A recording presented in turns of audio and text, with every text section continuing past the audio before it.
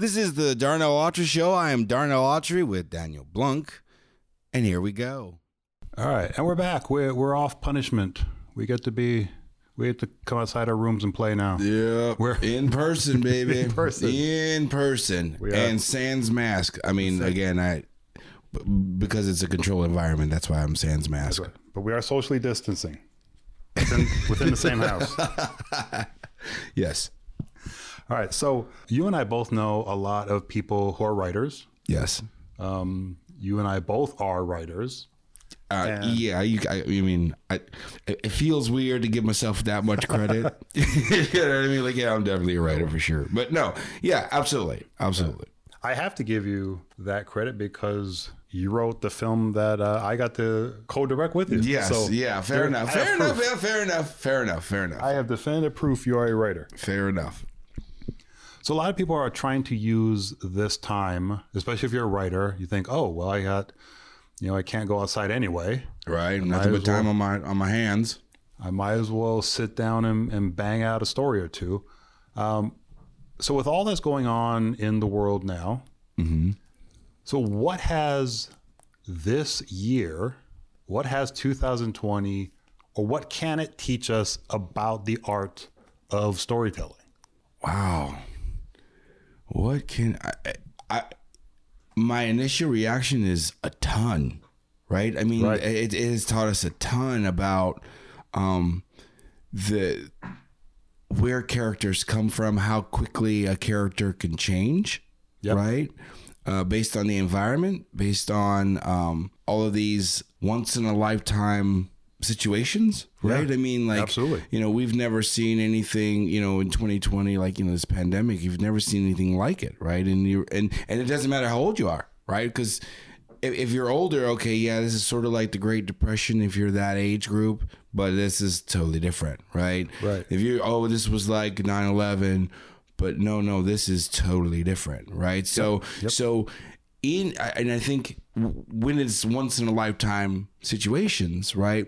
I think characters have an idea of how they would behave, right? But then the longer it goes, right? The longer you are in a situation, the less and less you really know of how you're going to react, right? So I like to liken it to when there was all those memes about, hey, could you live in a cabin for a month for, no internet, no anything. Here's, $1 million. Could you do it for like a month?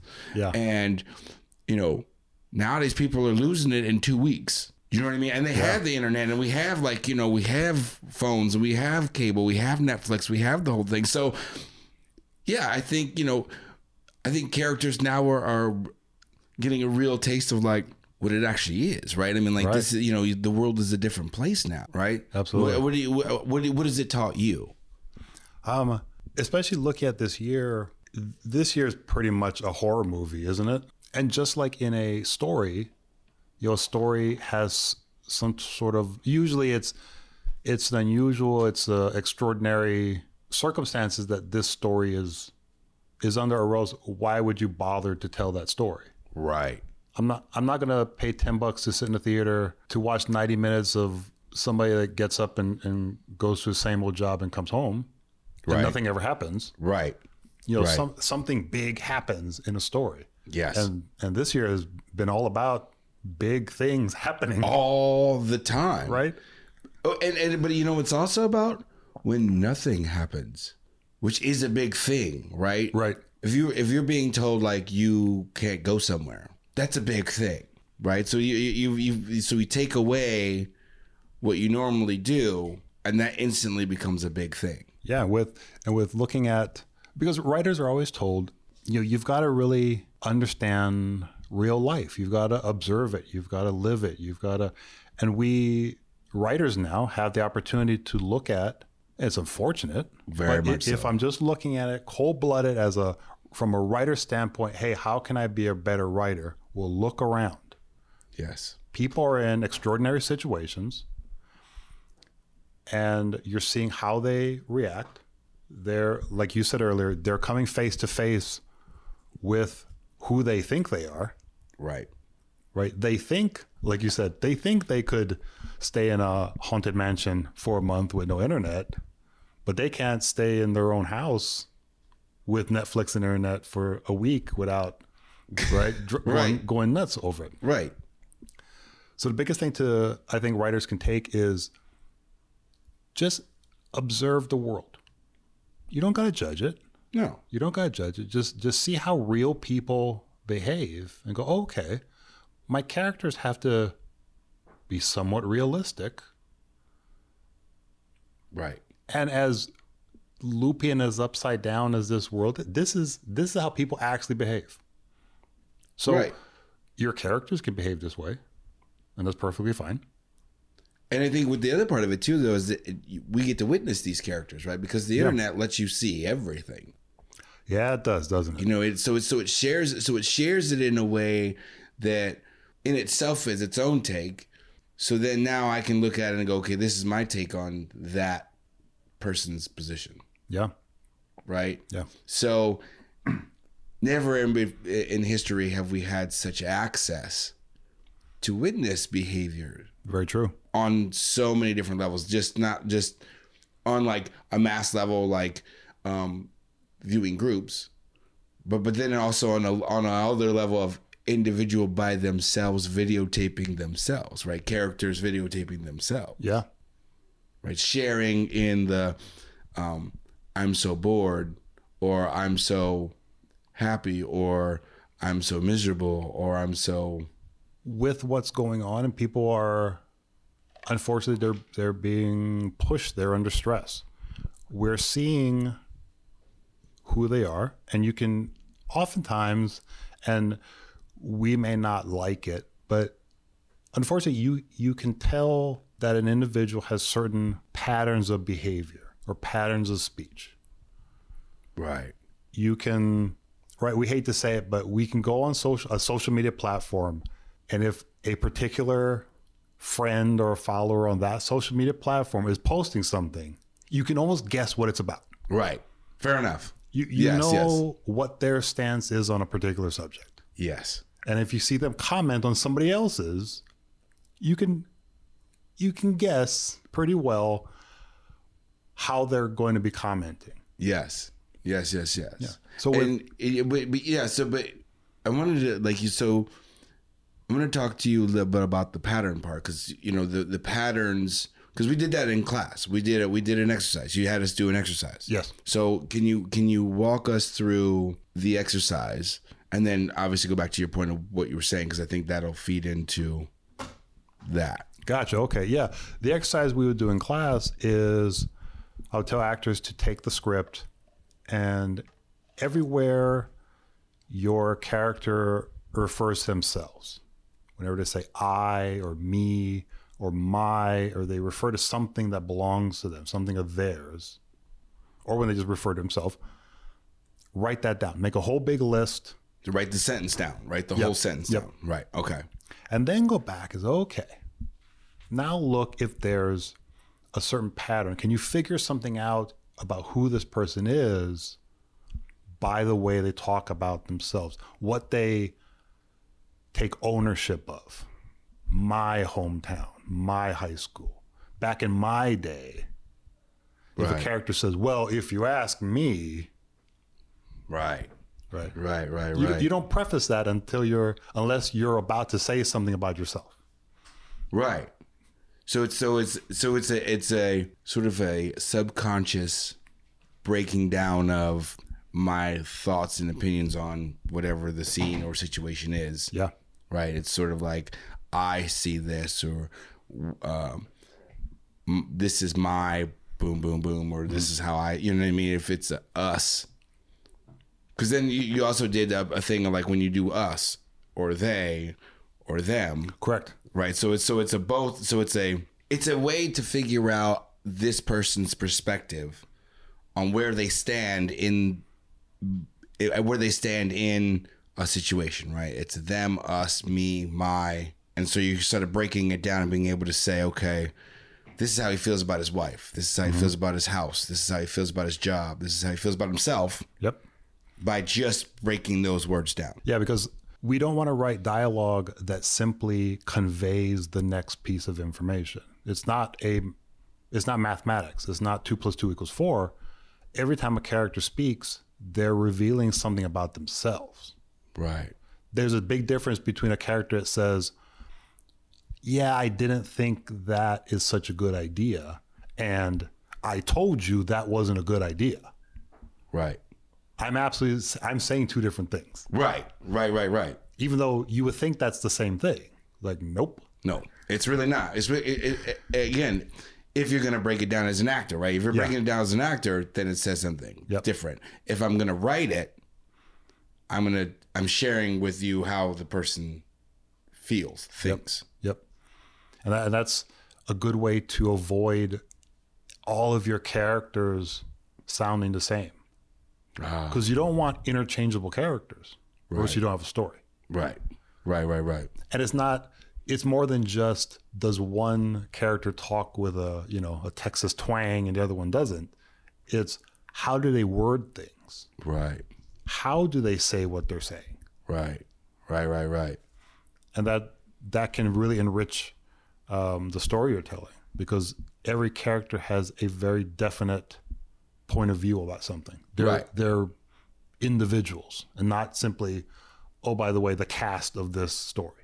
Right. And it feels like that's another way of layering, right? So you can, and that's not to say that you can't have characters that are base, straightforward, obvious, right? Because but at least you know the difference between, I'm doing this on purpose for a purpose, right, versus this is how I write because I don't know how else to layer characters. I don't know how else to convey thoughts, feelings, emotions in a character, right? Yeah. So, this guy says, you suck.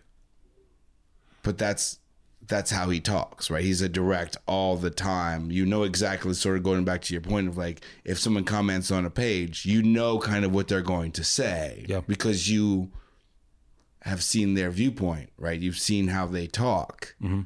And so, if, you see that post, you're like, oh, this is going to get good. Let me read this. Right. Or this is going to be stupid because I know what it's going to be about. Pass. Right. Interesting. Yeah. Because obviously as writers, we want to avoid that on the nose writing.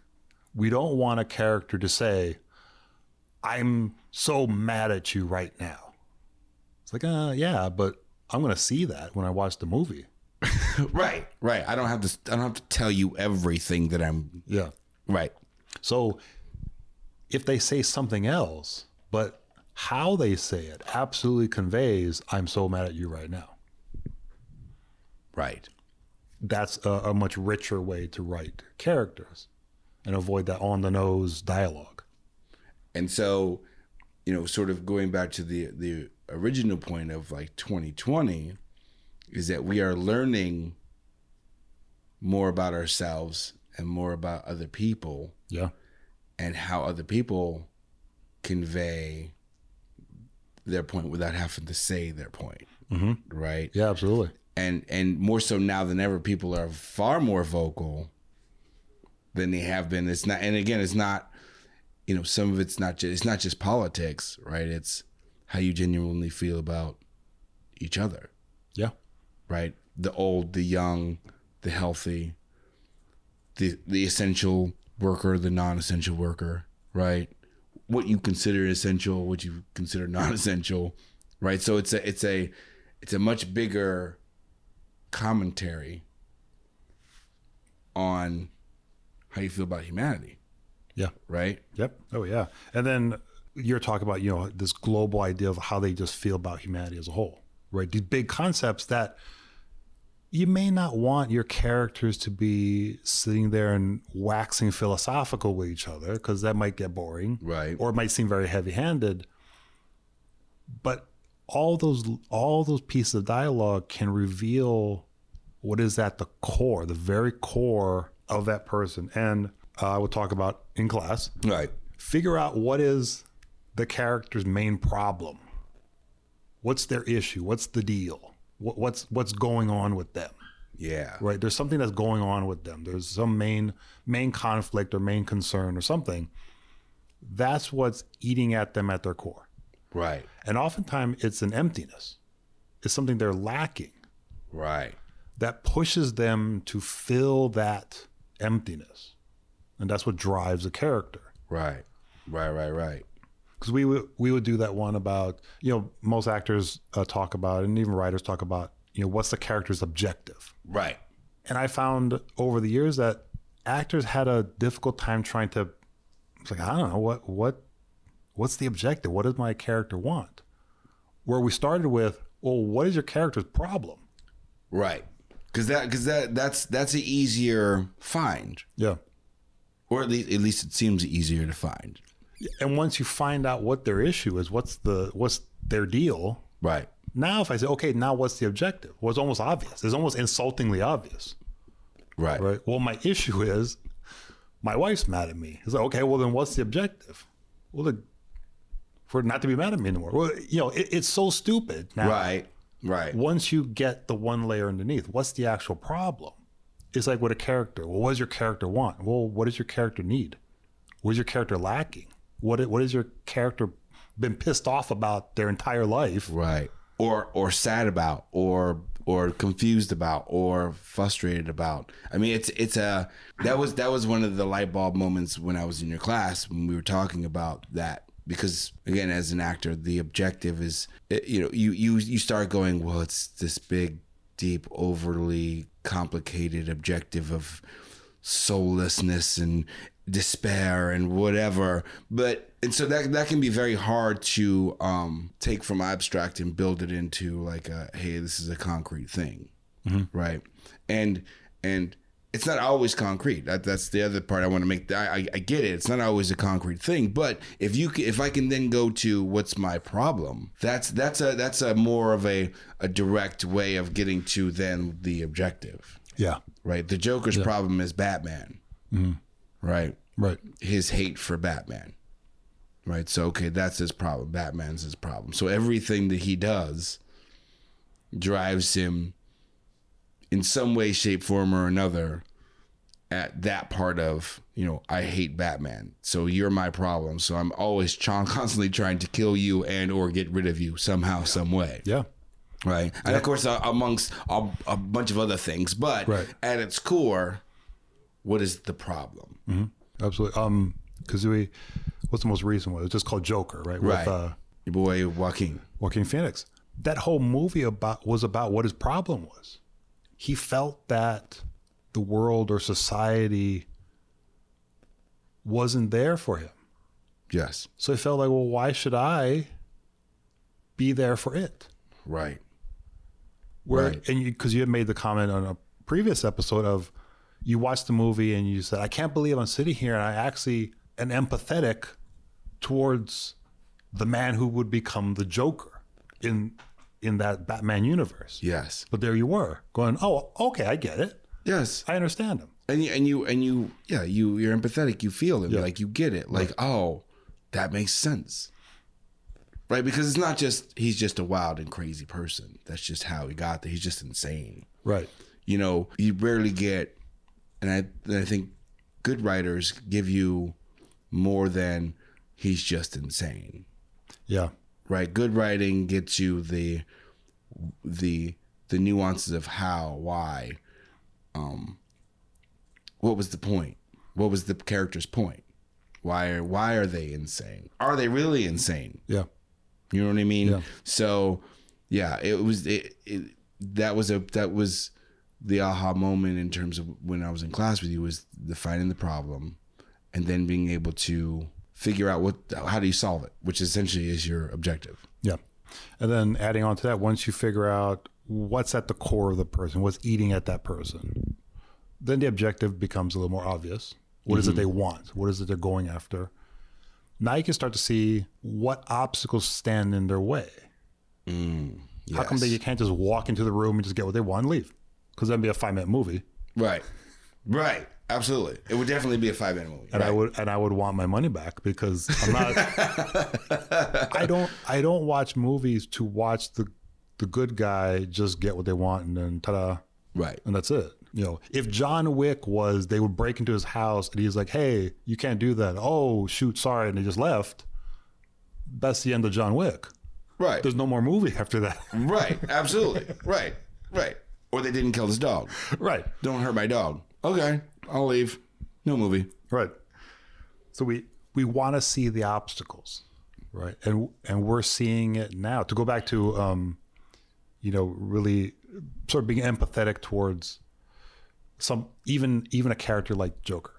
I guess I'm going to flip it around and say, how can we take, as writers, as actors, how can we take what we do with that and apply it to the real world instead of simply taking from the real world? How can we apply it to the real world? Understand that people are like that too. We can label people as the villains of our story. Right. Oh, so-and-so is a such and such, so they're the bad guy. Right. But do we ever stop to think, how did they get that way? Right. What pushed them? What led them? Why do they have that opinion? Why do they have those beliefs? Not that we ever have to agree with it. Like, you didn't sit there agreeing with the Joker, going, right. Oh, yeah, kill everybody. Right. But you understood him. Yes. So we can, even if we don't agree with the individuals we interact with, even if it's just interacting on social media platforms, can we at least understand them? Yeah. It may make our lives better because I'm not just sitting there going, so-and-so so stupid. Right. It's like, okay, yeah, I don't agree with them, but yeah, I get where they're coming from. Right. And why I feel that way, right? I mean, if I'm a small business owner, my opinion of what's happening in the real world may be totally different, right? If I'm a big business owner, my opinion of the world is different, So I think it's, like you said, taking from the real world, but also applying those things in your writing to the real world, right? Yeah. You just take it and then you also apply it in the sense that you can share moments from perspectives and not have to like or dislike the perspective. Yep. Right. I don't have to, if I'm a small business owner, my perspective on the character or situation or scenario may be totally different than if I'm just an employee. Right. Right. Yeah. So, where was I? Oh, getting back to things like obstacles, and then the obstacles. And a lot of it is both external and it's also internal. And it's more fun to watch a character that has both. Yeah, I would agree. Absolutely. Absolutely. Just external obstacles is, and I always talk trash, but I love these movies. A lot of the older James Bond movies, the obstacles were external. Right. He is, that world-class secret super spy. Right. So it's not like he has to overcome some inner fear of something. Because he's not afraid. He should not be. He's never afraid. He's not, he's super confident. Right. He's, right. Right. So it's always these huge external obstacles, right? Right. On this monumental scale that he has to overcome. Right. Which, like I said, I can talk trash about, but they're fun. Yes, they're of course. Fun as heck to watch. Absolutely fun. But when you watch a story where there's a lot of internal obstacles, right? Because that makes a story much better. It can be a scene where you're playing an employee and you got to go into your boss's office to ask for a raise. Okay, well, the external obstacle is obvious. Maybe your boss is a cheapskate. Right.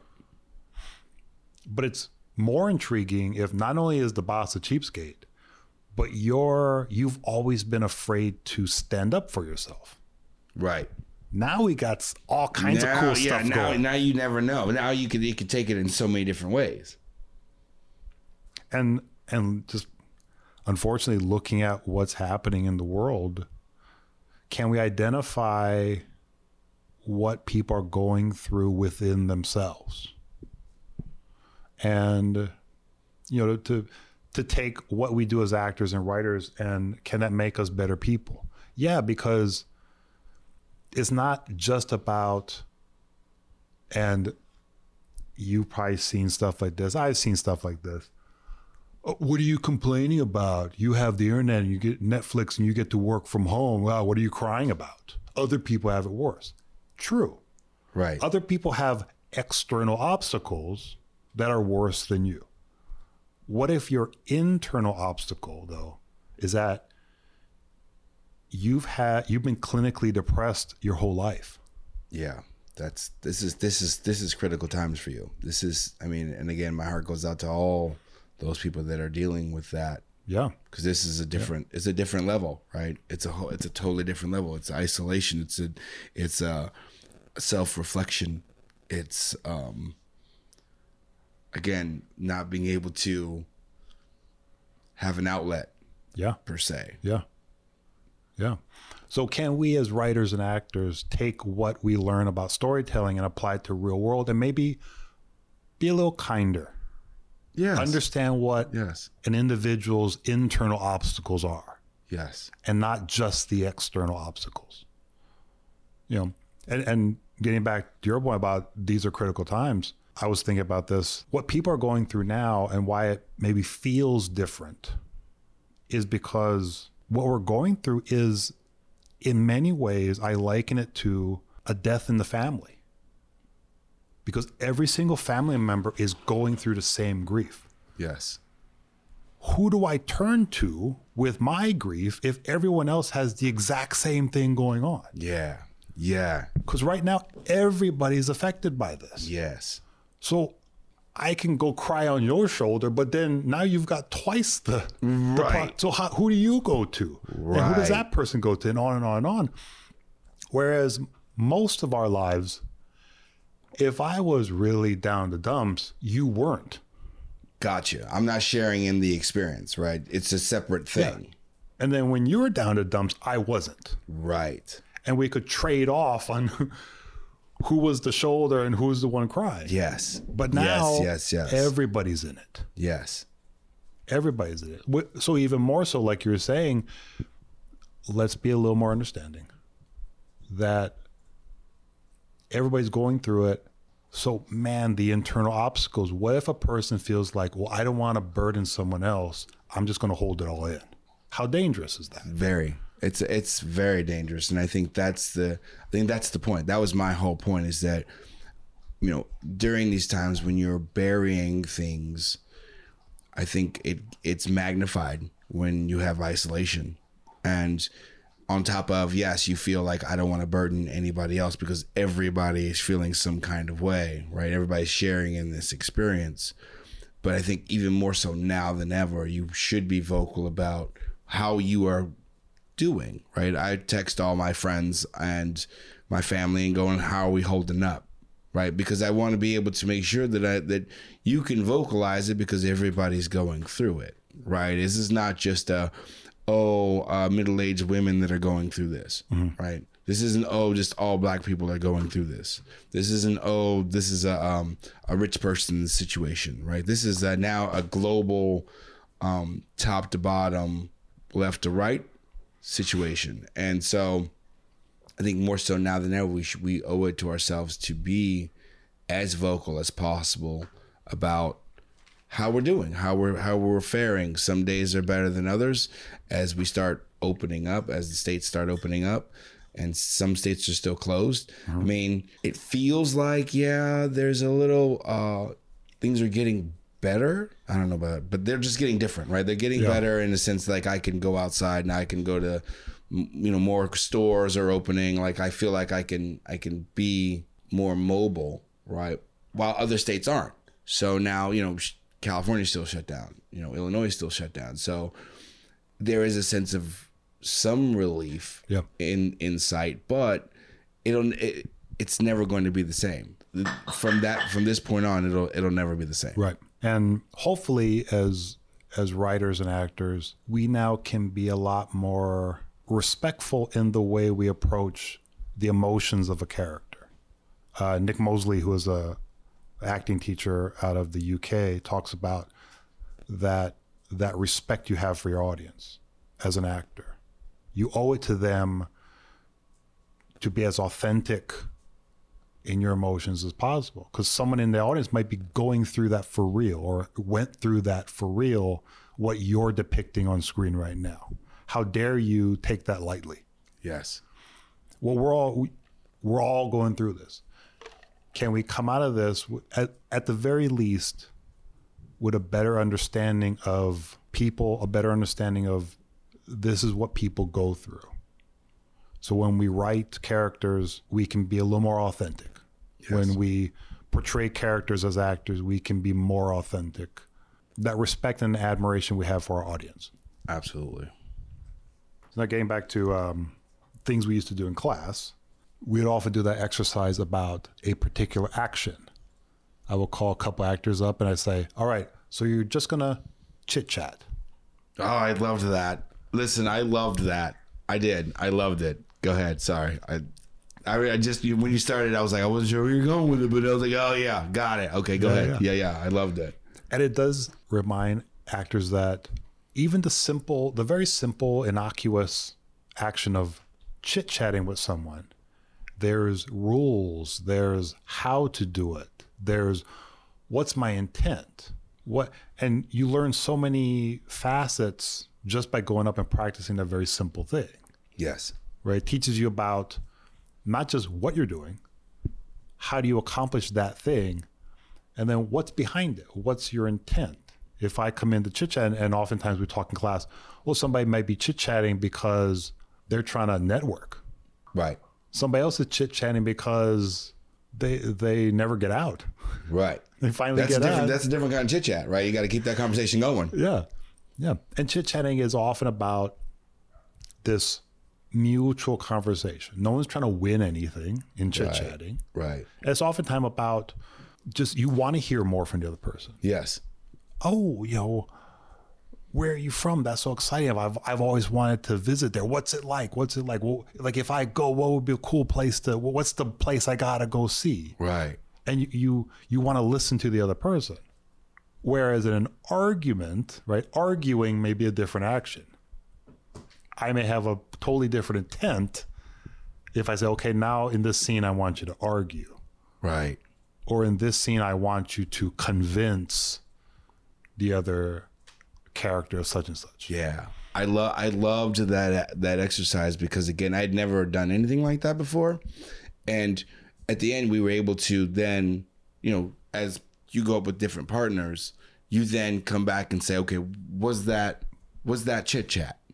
Or was someone trying to, lead and or push the conversation one way or another, right? I mean, you're like, no. So this is light chit chat. This is not light chit chat, and believe it or not, and it sounds silly, but I never looked at that concept and go, oh, this is just chit chat.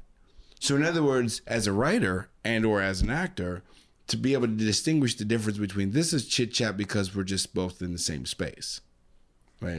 I'm uncomfortable, you're uncomfortable. I don't know you, you don't know me, but we're introduced. And so, okay, this is just idle chit chat versus I know who you are. I know what I want out of this. And this is what I'm trying to get. So there's a very poignant reason for the conversation. Yep.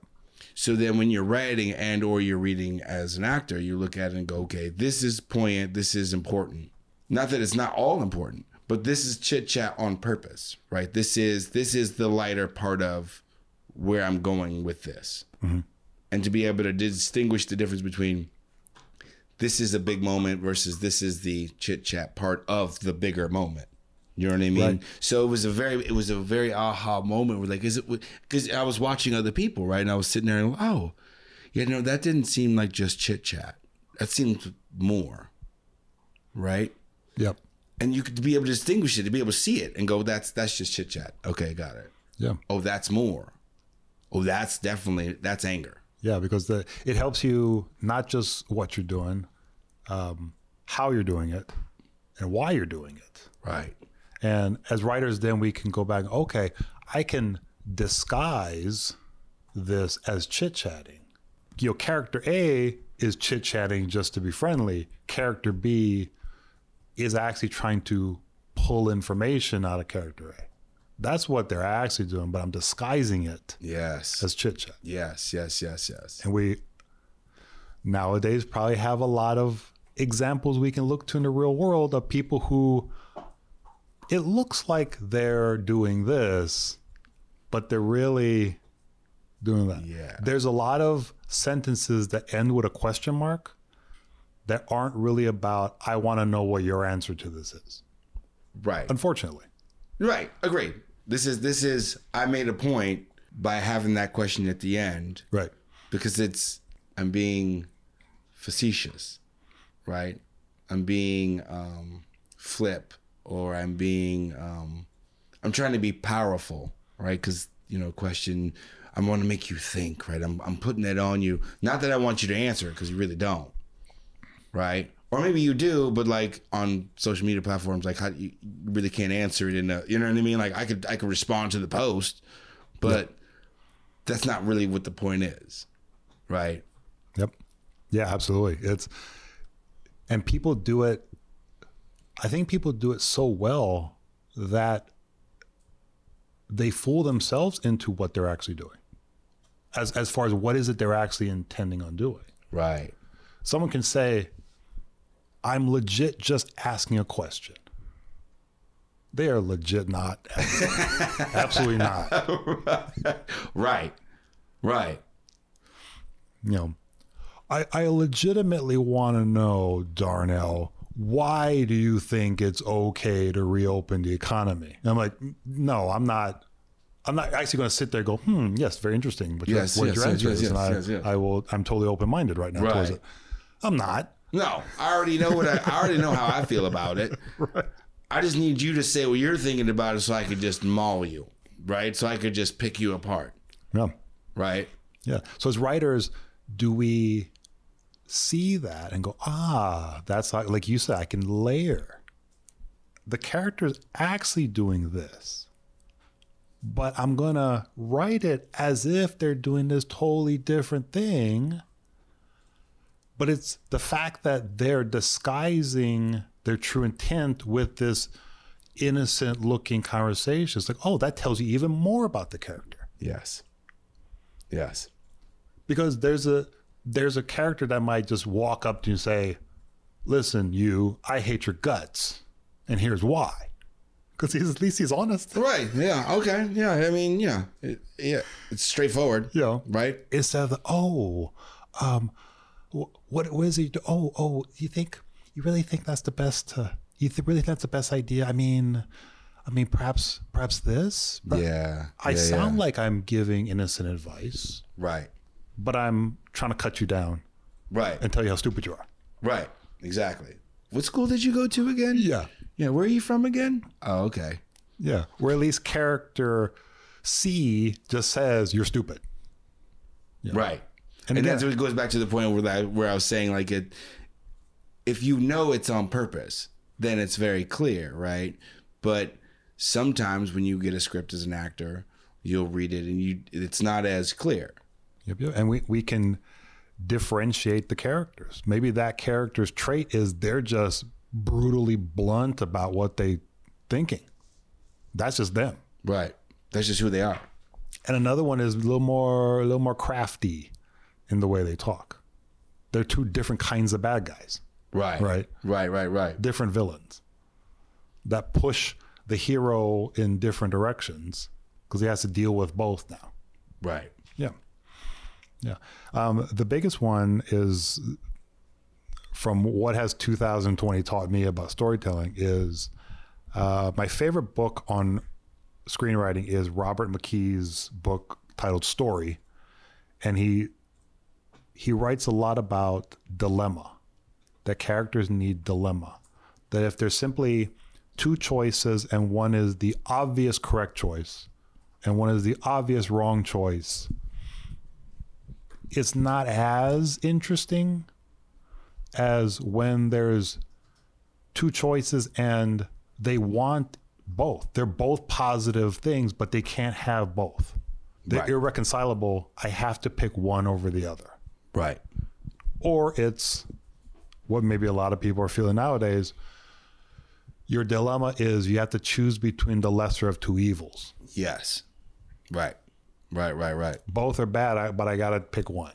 Which is, I find those stories very, very intriguing, because I think that's more about how life really is, right? Life is more about like either A, they're both awesome ideas and great plans, and you jump into one, it's awesome, but it didn't quite work out as awesome as you thought. So now you spend time thinking about, well, what if I did the other thing that was also awesome, right?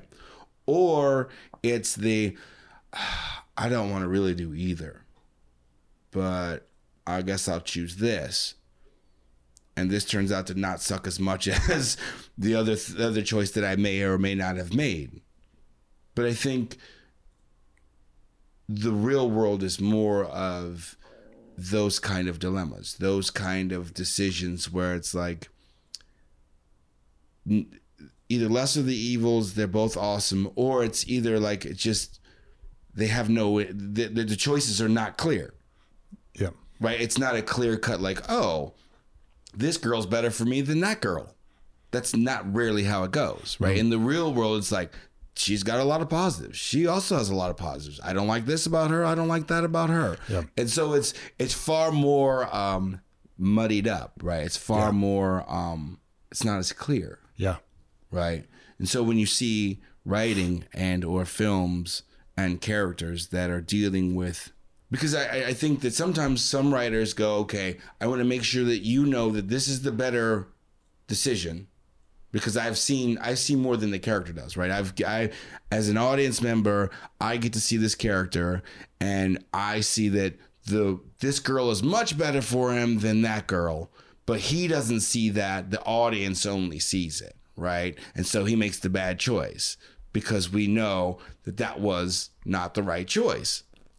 Right. Yeah. So some writers in some films are very clear about like, this is what I want to make sure that you know that he made the wrong choice, but he doesn't know he made the wrong choice. Right. Because he is only looking at one part of the dilemma. Right. Do I like this girl who's tall, beautiful, a little bit nasty, but she's still beautiful, versus the girl that's not as nice, not as lovely, but has cute qualities, they're a better match, they get along better, but the guy's not interested in her. But in the real world, sometimes, you know, the choice is not as clear, right? It's not as like cut and dry. Mm-hmm. So I find when I don't see that as much in but I think that's a subject we could probably cover later, but that's why do I go to the movies?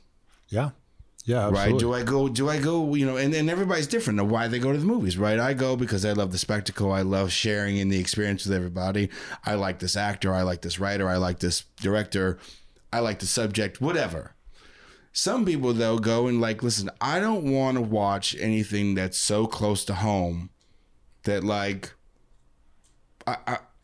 it just sucks. Right? This is not fun. Like, this is not fun for me. I want to go to a movie that's like totally outside the realm, that's superheroes and flying things and all this cool action. I want to see that. I don't want to see like people dealing with real people stuff. You know what I'm saying? Absolutely. Absolutely. Because as writers or as actors, especially as writers, right? Because we're crafting these stories, if we know that stories are the most intriguing, the most gut-wrenching when the decisions are messy. Yes. When they're not clear-cut, this was the better of the two options. Yes. Right? If we know that, or okay, I know when to tell that story. Yes. We can all use it and flip it and say, okay, sometimes I don't want to tell that story. Right. So now I know how to tell just a nice, neat, this is a happy ending story, because I know I don't add in that messiness. I just take the messiness out, and I still have a good story, a cohesive story, solid. Right. But there's the clear cut. The ending was the right ending, the happy ending. And I love when I read people go, it's a feel good movie.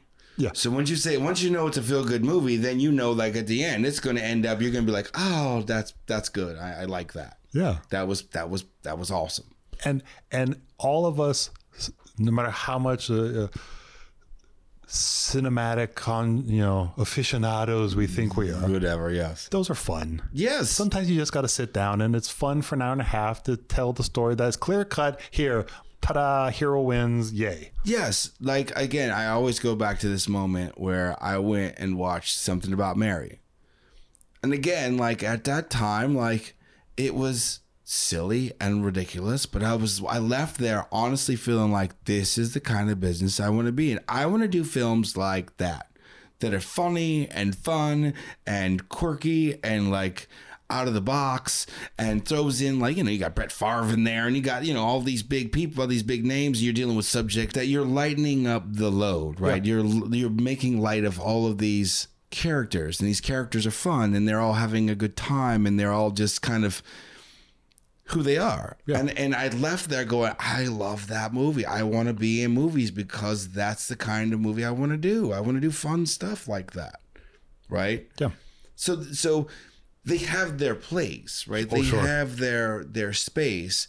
But I think our point is that in writing, that's on purpose, right? That everything, we've written it with a purpose, right? It's light, it's levitt, it's the characters are not, they're not deep people. They're pretty straightforward. This guy only thinks about sex. This lady only thinks about food. This, you know what I mean? That's it. Yeah. That's it. That's as deep as they go. And you're watching it for that.